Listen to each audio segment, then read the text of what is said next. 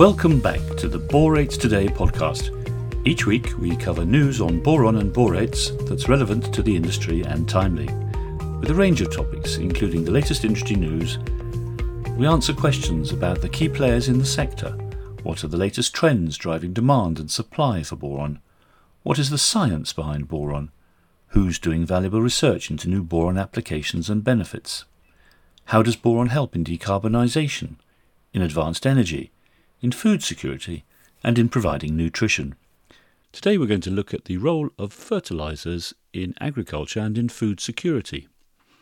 The worldwide fertilizer market, which includes boron fertilizers, was around $83.5 billion in 2020, and it's estimated to grow with a CAGR of 1.69% up to 2027. In other words, the market is predicted to be worth more than $93.9 billion by 2027. Global growth prospects are high due to population growth, industrialization and urbanization across developing countries such as India and China. Here there is expected demand in coming years from urbanization and growth in demand for sophisticated food production to feed not only the domestic market but to meet global demand.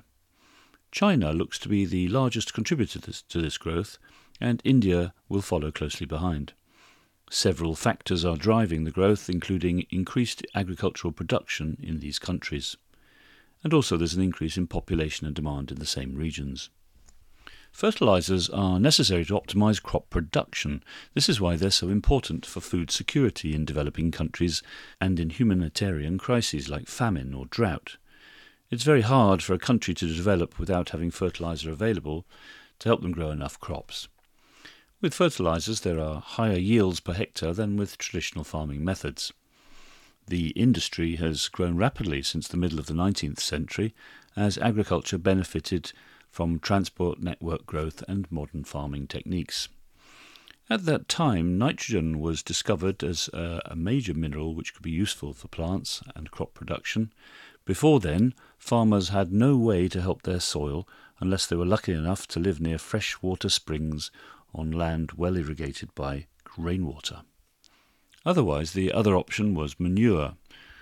Boron's role in fertilizers was discovered more recently in the 1930s, when its importance to plants was revealed as a way to improve water uptake and promote cell growth and reduce disease.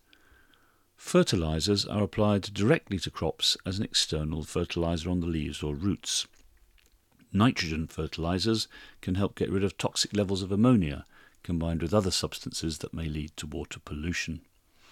Boron is perhaps the most important nutrient necessary for plant growth. It plays an essential role in flowering. The mineral gets to the crops through the use of borax, organic matter or fertilizer. Boron helps plants grow by strengthening plant cell walls and aiding in photosynthesis. In addition, boron helps to improve the efficiency of nitrogen fertilizers by making them more available to plants and plays a vital role, therefore, in food security. Nitrogen fertilizer has two major benefits. First, it stimulates crop yields by helping plants produce proteins. Secondly, it causes some crops to break down soil nutrients more rapidly than others, which means you don't have to use as much fertilizer if your only goal is maximizing yield. Several fertilizer companies offer shareholders the opportunity to invest in this area. These include DuPont, Bayer AG, PotashCorp and Mosaic Company. All these firms have large market capitalizations for investors looking to get into the sector with lower risk. For those interested in looking at companies involved in fertilizer production and global market for fertilizers, a short list includes Agrium Inc., which is a company focused on fertilizer production for commercial markets. It operates across Canada, the US, Latin America, Europe and the Asia Pacific. Agrium is one of the largest producers of nitrogen-based crop nutrients for food manufacturers around the world. The company serves customers from offices. The company distributes product to over 70 countries worldwide. PotashCorp is another large fertilizer producer with estimated annual revenue of over $13 billion. It operates mines and production facilities across Canada, the US, Brazil, Chile, China, Morocco and Russia. It produces potash for both commercial markets as well as agricultural use.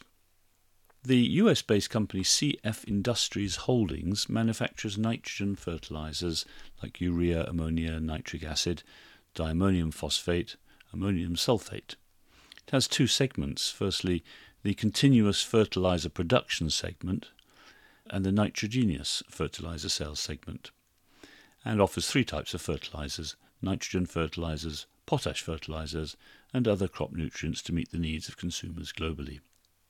Yara International ASA is a Norwegian multinational corporation that develops, produces and sells crop nutrition products. The company was established in 1927 as a state-owned enterprise to produce fertilizer. It's now an international producer of food-grade minerals for the agricultural industry.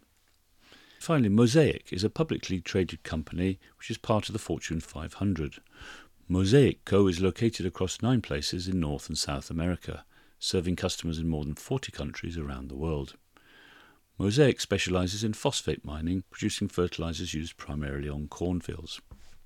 So that's a quick look at the global market for fertilizers and some of the key players who are providing the nutrition products to enable food security to be carried out globally. And that's all from Borates Today. For more information on topics related to boron and borates, don't forget to check out our website borates.today and our YouTube channel and podcasts. Thanks for listening.